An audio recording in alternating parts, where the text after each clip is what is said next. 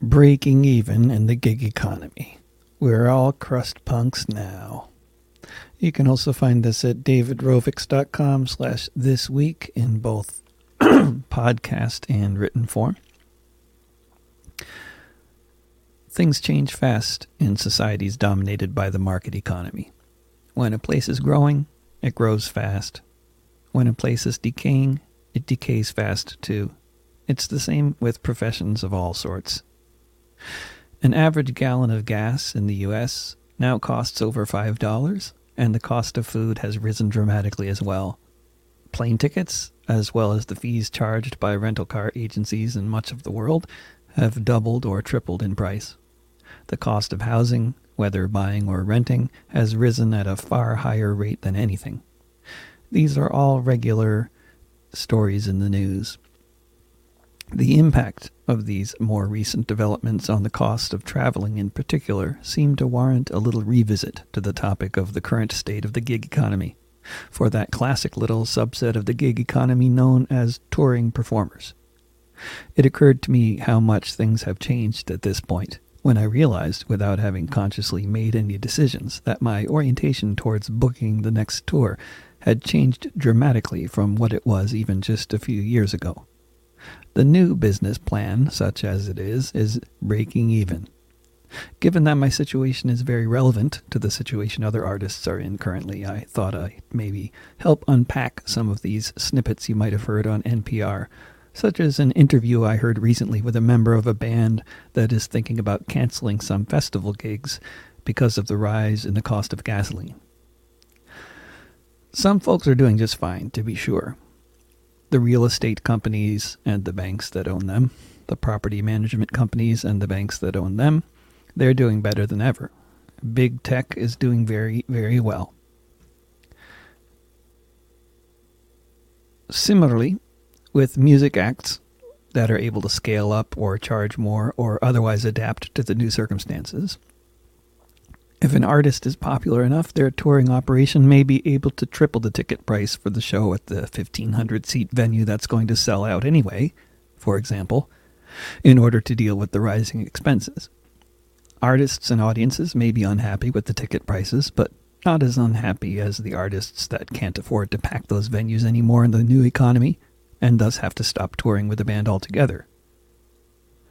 And then there's the more subterranean or maybe street-level arts and music economy, the ever-elusive Greenwich Village in the 60s kind of scene, the sort that tends to vanish almost as soon as its existence is acknowledged by the corporate establishment, which then systematically destroys it by trying to profit off of it. Scenes like Greenwich Village in the 60s, or Portland, Oregon 15 years ago, can only exist in a place where the cost of living is low. It's sad to see the surprise on the faces of people who moved to Portland more recently, who had no idea that so many of the new, now comparatively sterile streets around the city, full of upscale establishments, were once lined with funky little cafes from which acoustic music could be heard, often old-time fiddle music, which was all the rage around here for years. And when I say acoustic, I mean totally unamplified in so many cases. You'll find very little of that kind of thing in Portland today. The ongoing gentrification of Portland and so many other cities notwithstanding, if you look for the underbelly of the traveling performer gig economy, you'll find people who are traveling like bees to flowering plants, seeking out those diminishing spaces where there's still a more or less thriving scene involving small independent cafes and other such venues for small acts to perform, for small audiences. When we're talking about a few dozen people in a space that fits a few dozen people at the maximum, this is a fragile ecosystem, easily destroyed by capitalism. These spaces really only tend to thrive or even exist in areas where those running the venue aren't having to spend most of their time and effort figuring out how to shell out another trove of monthly earnings to the landlord. Venues that have to come up with enough money to buy a new car every month have other priorities, and can't even think about offering their space to host your weekly folk club because they no longer have that function room upstairs from the cafe anymore. When we hear about developments like inflation and the particularly dramatic rise in the costs of food, gas, and anything else associated with eating or traveling, the story can be just a story. But if we connect the story to broader trends, the picture it paints is bleak. For example, if we look beneath the hood here, with the example of a band that is thinking about canceling a festival gig a couple 100 miles away because of the rise in the cost of gasoline, the first thing that comes to my mind, and presumably others, is just how marginal were the economics of doing this gig in the first place, that the rise in the cost of gas makes or breaks whether you can do the gig at all. This band may cancel some of their gigs, and of course many others just won't book their gigs in the first place. Some will find ways to make more money from other sources in order to afford the new expenses. Others will find ways of cutting costs further than they probably already have, such as in this case by packing the band up with the instruments into a Greyhound bus instead of a tour van. What won't generally be mentioned in a 3-minute news story, of course, are what similar situations the band faced prior to the $5 gallon of gas one. What costs did they likely cut in the past in order to make past tours possible? When did they reach the stage where this kind of rise in the cost of touring would make or break whether they could tour at all? Of course, the answer will be different for everyone. There are always musicians just trying to get started with some kind of touring, just barely squeaking by, others who are packing stadiums and lots at every level in between. But in terms of fundamental changes in earnings and expenses for any traveling performers attempting to subsist in that most precarious of scenes characterized by the small independent venue, the backstory here can be summarized, or at least I'll give it a stab. The 1990s were very far from a golden age for artists. But rent in most of the U.S. was still relatively low, small independent venues were relatively plentiful, student groups at colleges and universities were still well-funded and spending a lot of their money on visiting performers and speakers, and without getting any commercial airplay, with no involvement with the record industry as such, someone could travel, do shows, and sell independently produced CDs at $10 or $15 a pop. There were, of course, plenty of people involved with performing who weren't making a living at it. Sometimes this was more or less by choice, or because people were more or less allergic to money. I knew lots of punks who just couldn't bear charging for their CDs, or if they did, they'd sell them for barely more than the cost of production, like a few dollars. Giving away their CDs, or refusing to sell them for more than a few dollars, they also couldn't afford to maintain a car with a full tank, but they preferred to hop freight trains anyway. Equally, lots of others were more realistic about these things and would manage to charge for their CD sales. But then, regardless of how much he might have made from ticket sales or anything else related to playing gigs, if you had a good crowd, they'd buy CDs. And if you sold dozens of CDs in an evening, you'd make substantial amounts of money, like enough to make a decent living. In the 2000s, with the rise of MP3s and music piracy, as downloading an MP3 you didn't pay for yourself was coming to be called, the major record labels and the artists on them suffered massive financial blows. The music industry began its rapid collapse in this period, shrinking down to a fifth of what it had been. I haven't seen a clear breakdown of the stats on this one, but I know that for me, and I think for lots of other independent artists, the first decade of this century, CD sales were still great. My impression was that music piracy was mainly a problem for the really famous artists. For independent artists, it was much less likely that anyone would bother to make all our music available for free download somewhere on the web that most people would feel comfortable going and downloading files.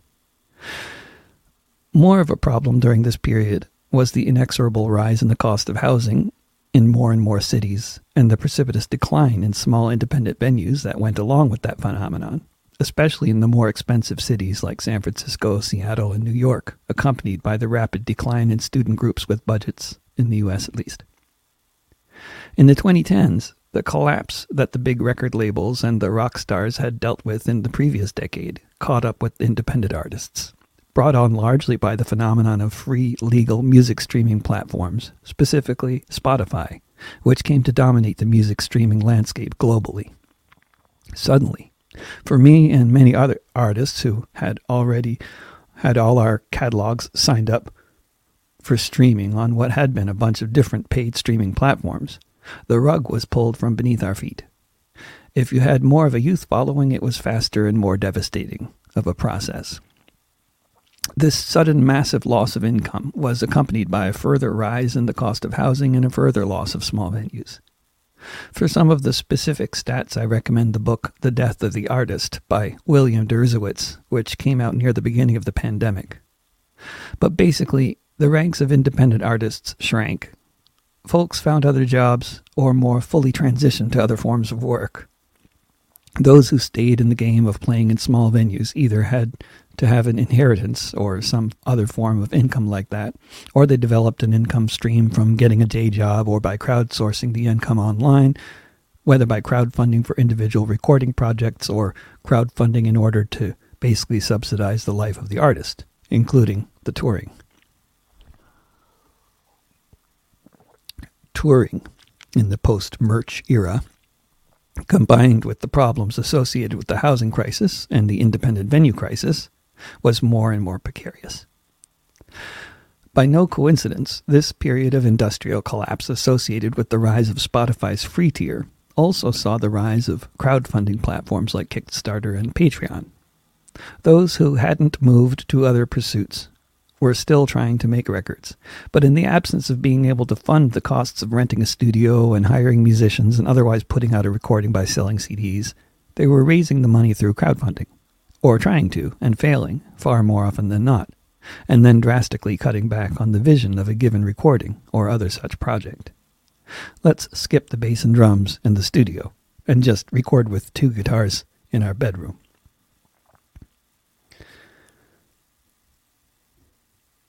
Enter the 2020s. If, like the relatively successful artists who survived the 2010s, and I'm still talking about artists playing in small venues for small audiences here, you were living a largely crowdsourced existence by the time of the pandemic. However it was that you rode that one out. Now that restrictions in most countries are lifting and gigs are happening again, you are now facing a situation where not only are lots of the venues you used to play in permanently closed, but the cost of travel has gone through the roof. I can already imagine how the corporate press is going to try to spin this situation. When we were busy losing half our income due to free legalized streaming platforms doing their legal thing, we were told that now the money was in touring. What a strange way to reframe the situation. You've lost half of your income, so let's just focus on the other half that you haven't lost and talk about the money being there. But that's what they did. Then they started telling us that vinyl was all the rage. I was far from the only idiot who took the bait and put out a vinyl record, many hundreds of copies of which are still weighing down shelves in the closet of our bedroom. What you'd only figure out if you looked into it more deeply than I had done is vinyl was only outselling other forms of physical recordings comparatively speaking. Basically, nothing was selling, including vinyl. Now they'll be encouraging online touring, busking in the metaverse, since driving and flying and doing physical gigs is bad for the environment and also unaffordable.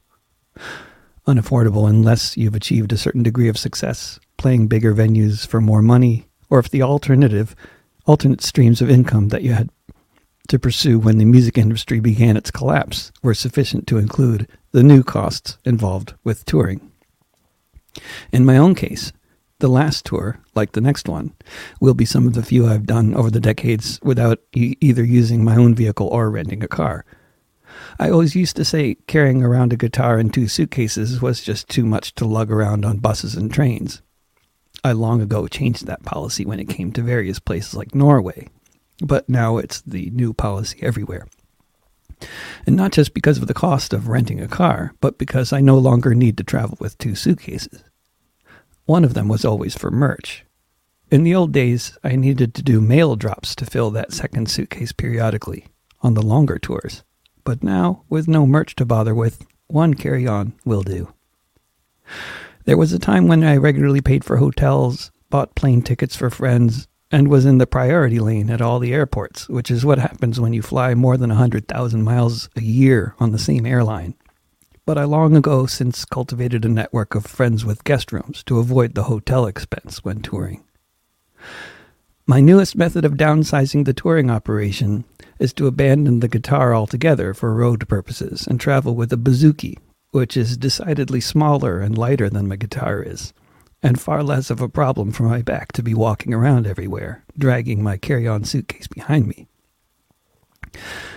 A few years ago, I wouldn't have really given it much thought, but being in a situation where touring is only possible if someone else buys my plane ticket, and then when I reach my destination I travel by bus or train to gigs because cars are too expensive, and stay with friends because hotels are out of the question, what's the next cost-cutting measure that must be taken to keep this touring hobby going? Unlike rental cars and plane tickets, train tickets in many places are subsidized by governments, and they don't just triple the price when the market apparently dictates they should. So maybe they won't become as unaffordable as other things have become. If they do, though, perhaps it'll be time to downsize the bouzouki to a mandola, and downsize the carry-on suitcase to a knapsack, and learn to hop the freights with the crust. Though I still know too many people with guest rooms to need to sleep outside for too many nights, and thus may never quite achieve crust punk status. I can aspire.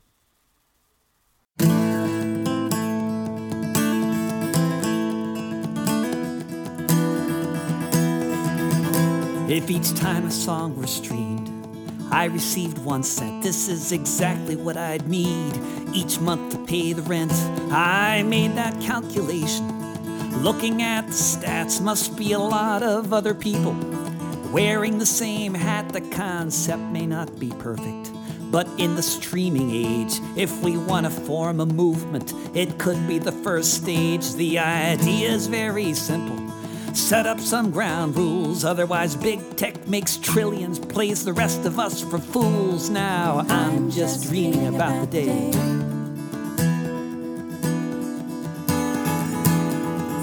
we might get a penny a play. Penny a play, penny a play, penny a play, penny a play. It would not be a revolution, but as sure as the world is round, it'd be helpful to know how far you fall before you hit the ground. I'm a DIY musician, who knows for how long. What we need is union, so this is a union song. Now I'm just dreaming about the day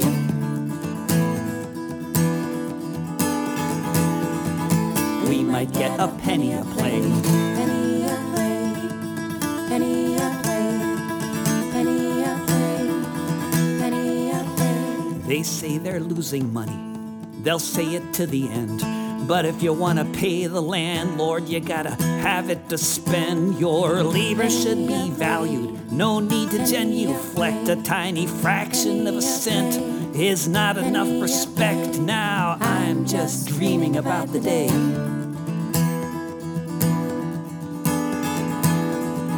we might get a penny a play. Penny a play, penny a play, penny a play, penny a play. These vulture capitalists in Stockholm and San Francisco play their shell games and think that we don't know that they are getting rich from the music that we made. At what point do we start getting paid? Now I'm just dreaming about the day